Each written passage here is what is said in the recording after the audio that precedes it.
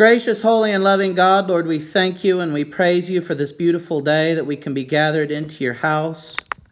We thank you, Lord, for the joy of being able to worship your holy name. Lord, we come to you today giving thanks for Jesus, our perfect sacrifice and our perfect high priest. And we just praise you for the love that you have shown us through your Son. We ask, gracious God, that you would guide us in our worship, that you would let your Holy Spirit be here amongst us, that you'd speak to us through your words today. In Jesus' holy name we pray. Amen. Let us join together for our call to worship.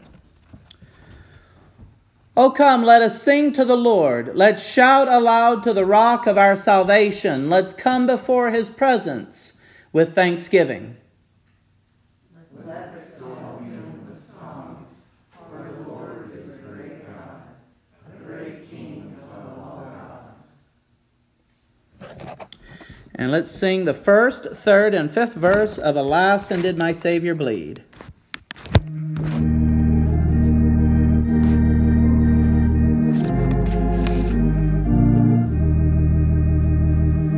Alas, and did my Savior bleed, and did my sovereign die?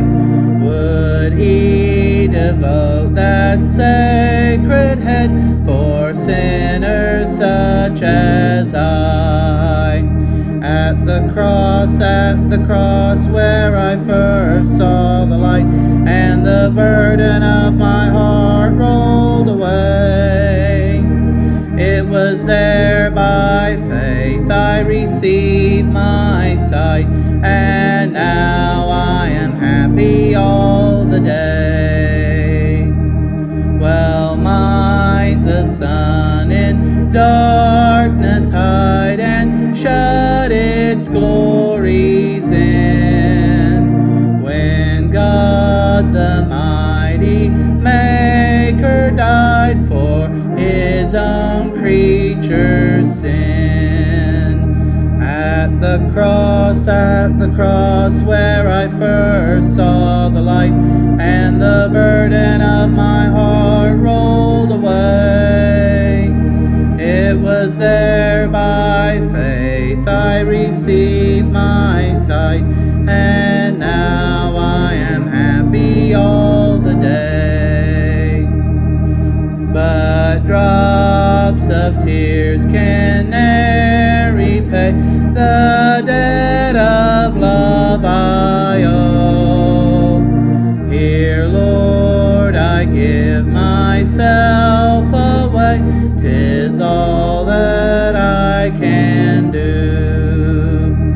At the cross where I first saw the light, and the burden of my heart rolled away. It was there by faith I received my sight, and now I am happy all the day.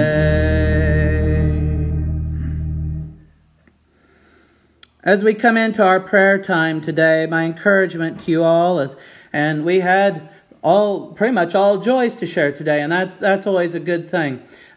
And I want us to feel encouraged to go to God, not just with our concerns, but with our joys, with our things that we are thankful for, because he wants to celebrate them with us. And so as we come to God in prayer today, just know that he is a God who does answer prayer, and he listens to our griefs, but he wants to share with us in our joys as we have shared them today. Let's sing our prayer hymn today, I Surrender All.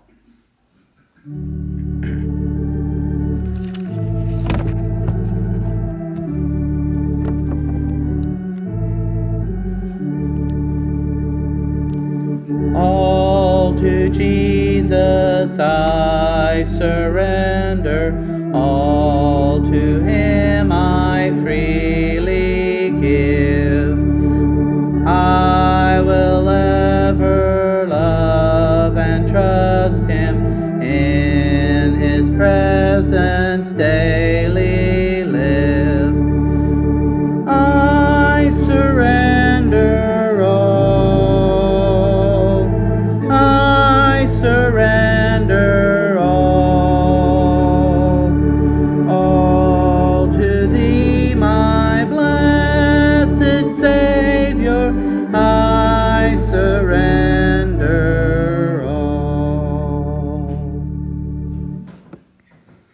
Let us come to God in prayer today.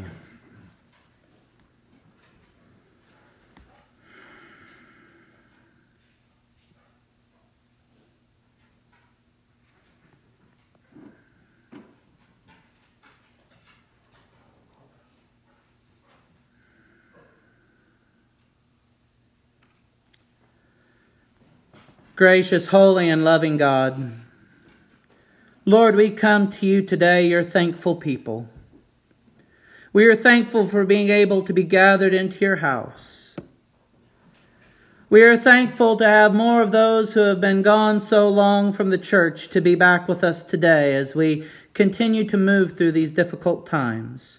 Though they are difficult, we know that you are with us, and you have revealed your love to us through your Son, Jesus. Lord, we give you thanks for the joy of family and the joy of music, Lord. We thank you, Lord, for our church building that we can be gathered in today. Gracious God, we come to you bringing the things that weigh upon our heart as well. We pray for those who are sick and in need of healing. We pray that you touch them and give them your strength and be the great physician for them. Lord, we pray for those who are grieving loss. We pray, gracious God, that you would give them your peace, your comfort, and to reveal to them your love. Holy God, we come to you praying that you would be with our world that seems to be in such difficulty in so many ways. We pray, Lord, that you would forgive us of our failings and take us and shape us into the image of your Son, that we might bear your light into the world, to reveal that there is hope, to reveal that there is good news in spite of the darkness. Gracious God, we come to you praying for our doctors and our nurses, our military and our law enforcement, Lord, our healers, our peacekeepers, and our peacemakers. We pray you guide, direct, and protect them. But most especially let them know that they are never alone, but you are with them. And we pray for all who serve, but especially the friends and family of these churches. We lift them up to you. Holy God, we come to you today praying for our leaders in government, that you would give them wisdom from on high, that you might work through them to do your will, until that great day comes when your Son comes again and brings your kingdom on earth as it is in heaven. Father God, most of all, we pray for those that do not know you. We pray that you would use us as your ministers to share your love with them, that all might come to know the name of Jesus and be saved. Father, all of these joys and concerns we bring to you and we lay them down at your feet this day, knowing you hear our every prayer. And in the power of your Holy Spirit, gracious God, we continue to pray to you this day, the prayer that your Son Jesus, the risen Lord of the church, taught us to pray so long ago. Our Father, who art in heaven, hallowed be thy name. Thy kingdom come, thy will be done, on earth as it is in heaven. Give us this day our daily bread, and forgive us of our trespasses, as we forgive those who trespass against us. And lead us not into temptation, but deliver us from evil. For thine is the kingdom, and the power, and the glory forever. Amen. As we prepare to go into our time of Scripture and the Word today, let us sing our hymn, Victory in Jesus.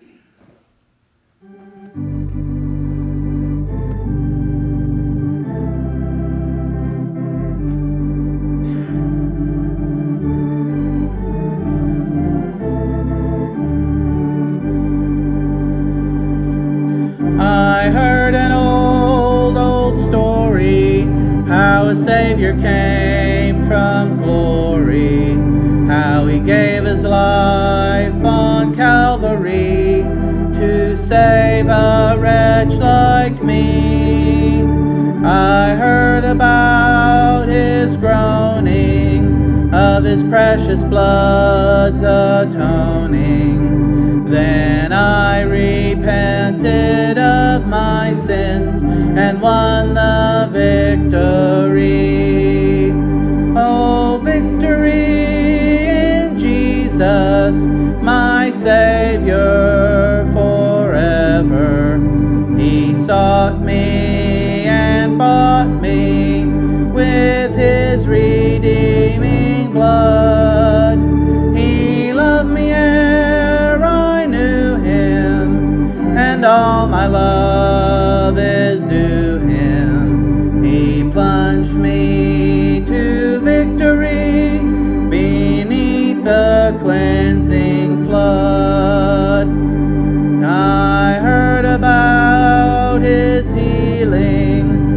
of His cleansing power, revealing how He made the lame to walk again and caused the blind to see. And then I cried, dear Jesus, come and heal my broken spirit. And somehow Jesus came and brought to me the victory. Oh, victory in Jesus, my Savior forever. He sought me and bought me with His redeeming blood. He loved me ere I knew Him, and all my love is due Him. He plunged me to victory beneath the cleansing flood. I heard about a mansion He has built for me in glory, and I heard about the streets of gold beyond the crystal sea, about the angels singing and the old redemption story. And some sweet day I'll sing up there the song of victory. Oh, victory in Jesus, my Savior forever. He sought me and bought me with His redeeming blood.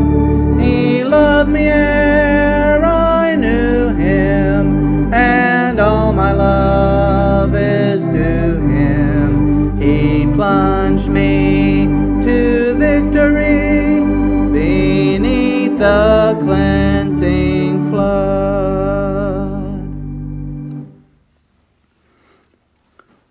Our scripture for today comes from the book of Hebrews, chapter 9, and we will be reading the entire chapter.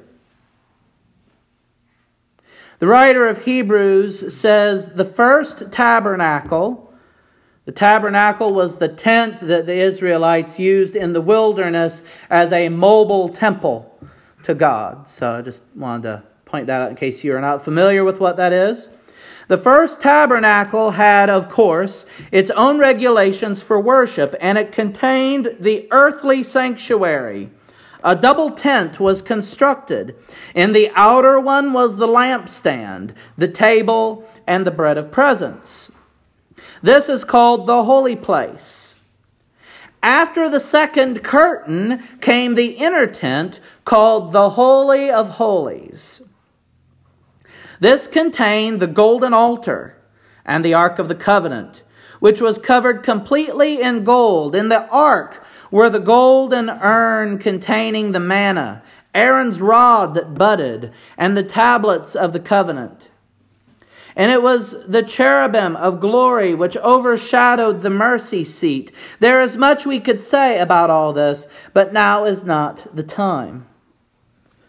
With all these things in place, the priests continually go into the first tabernacle in the ordinary course of their duties. But only the high priest goes into the second tabernacle once every year. And he always takes blood, which he offers for himself and for the unintentional sins of the people.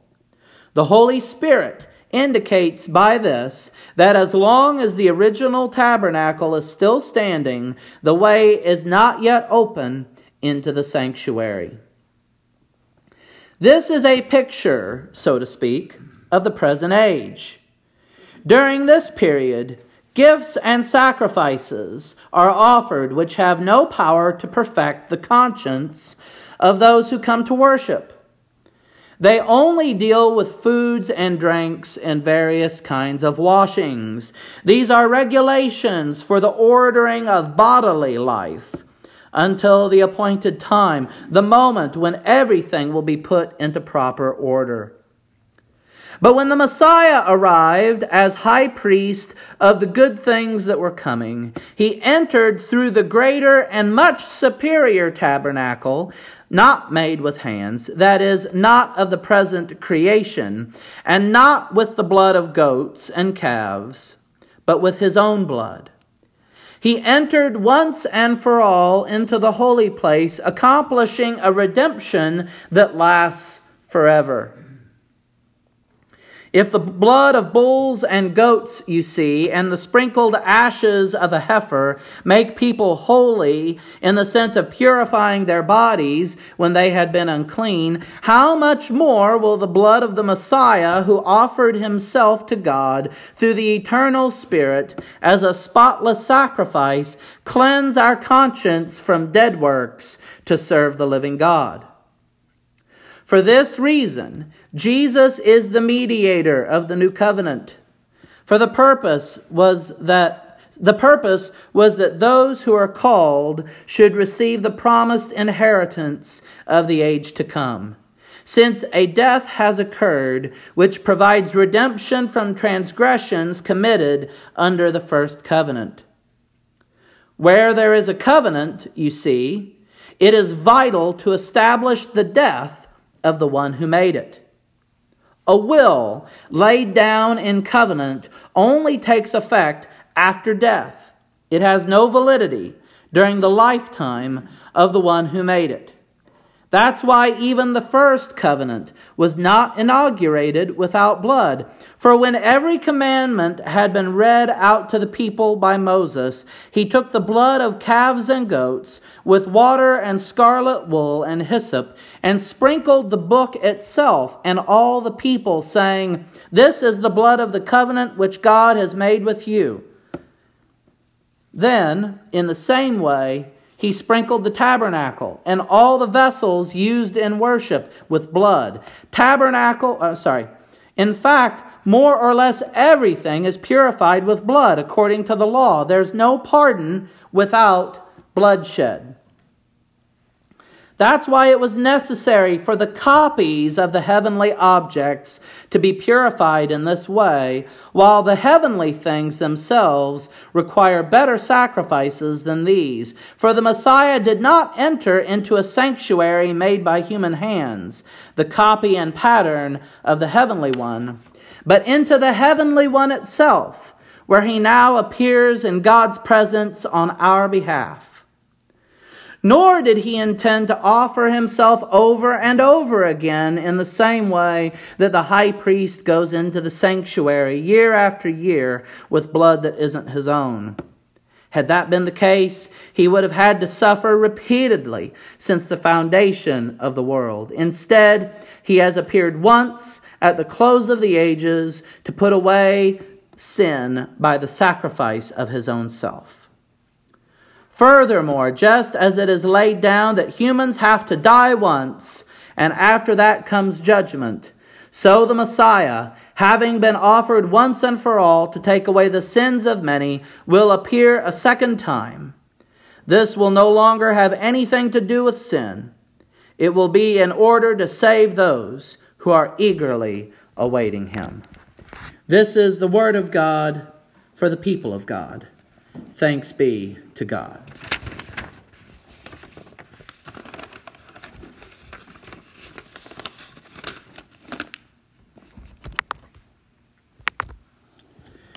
As we continue in our post-Easter series, looking at some of the many different ways that the early church leaders explained how Jesus' death and resurrection makes everything different, I want you all to remember back several weeks ago to a message that I gave on Abraham and Isaac and the need for a sacrifice.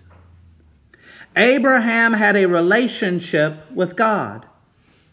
God had blessed him with a son, and God was going to use Abraham and his family to bless all the world. In essence, God was going to use this man as the means by which he would save all humanity and all creation. But there was a problem. Abraham and Sarah broke nearly every rule of decency to get the blessing of the son Isaac. He and his wife used and abused their Egyptian servant. They had lied to about every king they met about Sarah being Abraham's wife. In short, they did not live up to their end of the bargain. And now God is making Abraham choose. Do you love me more or the gift more? In a moment of redemption, Abraham is willing to give up the gift of his son Isaac, and God stays his hand. The plan of the world's salvation will move forward. But time will reveal that things don't change much. Abraham's children continuously fall into sin throughout the Old Testament, worshiping other gods, abusing each other, and creating a breach between God and his children that is so great that no one can cross it. So that brings us to our passage that we read in Hebrews today.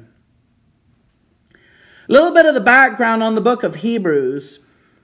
Literally, no one knows who wrote the book of Hebrews. There is some tradition that says that Paul wrote it. But if you compare the writing of the book of Hebrews to Paul's other writings, they don't match up. They're entirely different. This does not seem like Paul's style of writing.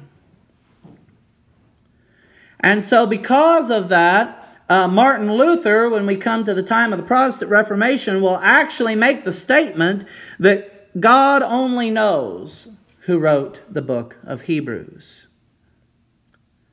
We know that it comes in that first generation after the death and resurrection of Jesus, sometime towards the end of the 1st century AD or beginning of the 2nd. But no one knows who wrote it. And yet, in spite of not knowing who wrote it, it has so much good stuff in it. It's a difficult book to read. And I'm going to try to work to unpack some of what the writer is saying here in chapter 9 specifically today. But the letter, this letter to the Hebrews, deals with Jewish Christians wondering if they need to continue in the old worship of sacrificing in the temple. In essence, they question whether or not did Jesus dying once satisfy everything, or do we need to continue the sacrificing of bulls and goats and sheep. Ultimately, it's drawing into question, does Jesus' death and resurrection do everything that we need to have eternal life?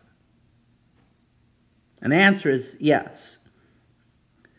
Hebrews is known for having what we call in theological circles a very high Christology. And what that means simply is it had an incredibly high view of the person of Jesus.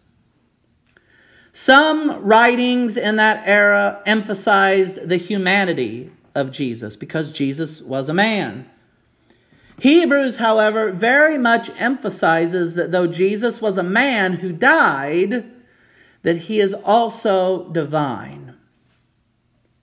So this is what we mean by having a very high Christology. It's emphasizing the divinity, Jesus' godhood. And this brings us to today's passage. So, some of the stuff that the writer, I will always refer to this person as the writer since we don't know who they are. This brings us to our passage today, and I need to unpack some things for you all in order to kind of understand what the writer is trying to get out here.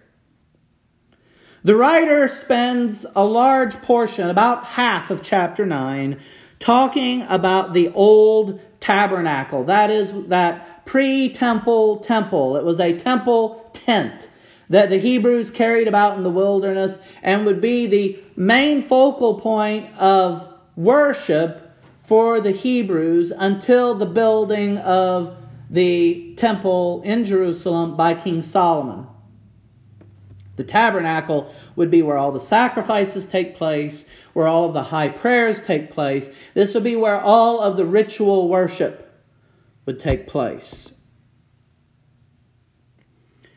This was considered to be the place where the people encountered God directly. It was a mini Eden, the place where heaven and earth meet. The idea behind the Ark of the Covenant was basically just a box.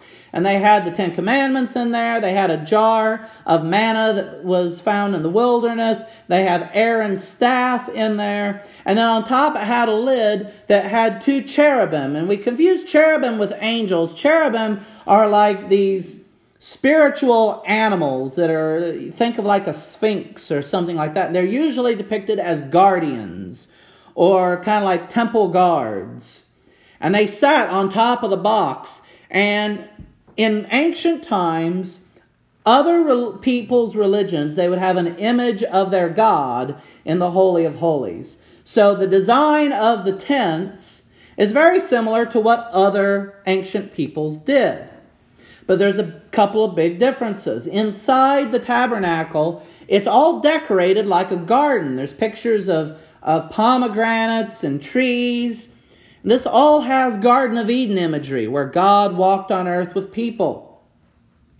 Also, there is no image of God in there, just these 2 cherubim and an empty space between them. The cherubim were not idols.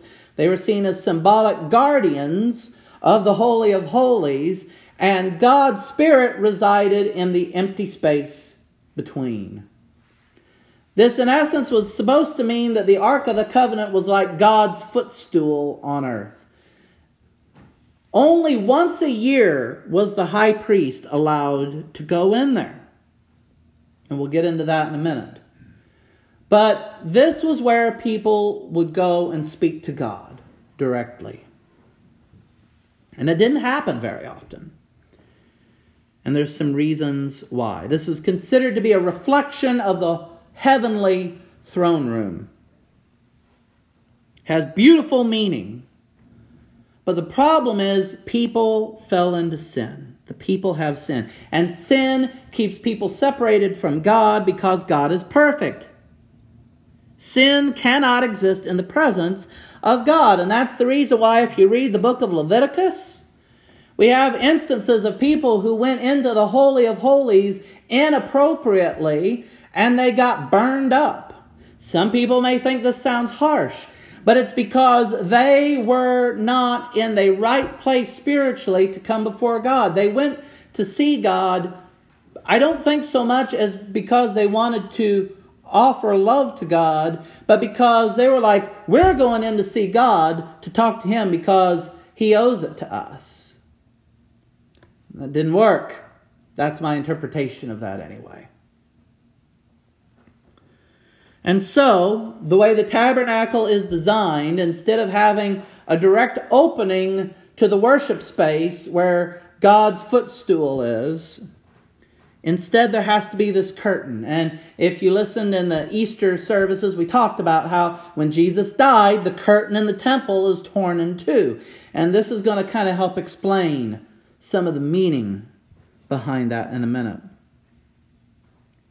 Most worship took place in the outer courtyard, and the priests took sacrifices into the holy place. But once a year, the high priest would go into the Holy of Holies. A blood sacrifice would be made because blood was seen in ancient times as a purifying agent. It was sacred. That's the reason why there's all these prohibitions about handling blood in the book of Leviticus, because it was something that was set aside. It was sacred. Only God had the right to blood. So this blood sacrifice is made for the priest and the people so that one man representing the people could go into God's presence. That was the point of the high priest. The high priest was the people's representative to God, and the high priest was also God's representative to the people. So the high priest would make this sacrifice, and he alone went in to the Holy of Holies to speak to God on behalf of the people because the people had sinned. I know some of this is very academic, but this is probably one of the most detailed and, in my opinion, one of the best descriptions of what Jesus does on the cross and in his resurrection, if you'll just bear with me. All of this has echoes of what happened with Abraham. The chosen people are broken, and it requires an act of God's grace for them to continue as God's people. Abraham builds this altar on Mount Moriah, and it's only by the grace of God that God provides a sacrifice so that the relationship between Abraham and God continues. And that's what's going on in the tabernacle. Once a year, the high priest makes these blood sacrifices, purifies himself and the people, and communicates with God directly so that the relationship between God and his people is not broken down. Jesus comes in fullness of time. And I believe the writer of Hebrews would tell us, if he or she were here to speak to this, and tell us that Jesus comes and, in a sense, takes the place of Isaac. He is now offered as the atonement. But more importantly, he opens a door to God that is now open forever. Because earthly priests were imperfect, they could only go in once a year, and their sacrifice was only good for a time. Because they were imperfect, and as soon as they failed, a new sacrifice would have to be made. But Jesus was perfect and blameless. Jesus now has gone through to the true heavenly throne room, into God's presence as a priest, our representative to God now. See, as the high priest was the representative of the people to God, but he could only go in once a year because of his imperfection, Jesus goes into the very presence of God as our high priest, but is able to be there on our behalf forever because he is blameless and his sacrifice once is good once and for all. He is our representative to God, and his blood is the sacrifice that cleans us, and our earthly temples, the temples of our bodies, because later on when we get into Pentecost, we'll talk about how we're told that the body is the temple of the Holy Spirit. So that we can now go into God's presence as well, because we have been made clean. Jesus' righteousness is imputed to us. We now have direct access to the Father. We don't have to just wait for one time a year for the curtain to be open and someone to go in for us. The curtain was torn when Jesus died on the cross, and we now have direct access to the Father. Like I said, this is a lot to unpack, but it's also a lot of good stuff because it helps us understand the gravity of Jesus' sacrifice and the good news of his resurrection. We too often stop here now at this point and say, yay, I can now go to heaven when I die. And, well, yes, we now have an assurance that when we die, we will go to be with Jesus where he is. But this is actually about something even greater than that. Remember, I've talked about how Eden and now the tabernacle and the temple represented something greater. They were the place where heaven and earth meet. If Jesus has gone into the heavenly temple, and the writer of Hebrews says the heavenly temple is the true temple, the place where God truly resides, the true place where heaven and earth meet, that is greater than these symbolic ones that were made by human hands, the temple and the tabernacle. If Jesus has gone into the heavenly temple and opened the door, and it will never need reopened, then that means that heaven and earth have already been reunited in the person of Jesus. This is why holiness is so important for the Christian life. You see, heaven and earth are now reunited in the church. We, the church, because the church is the people, we are now the place where heaven and earth meet.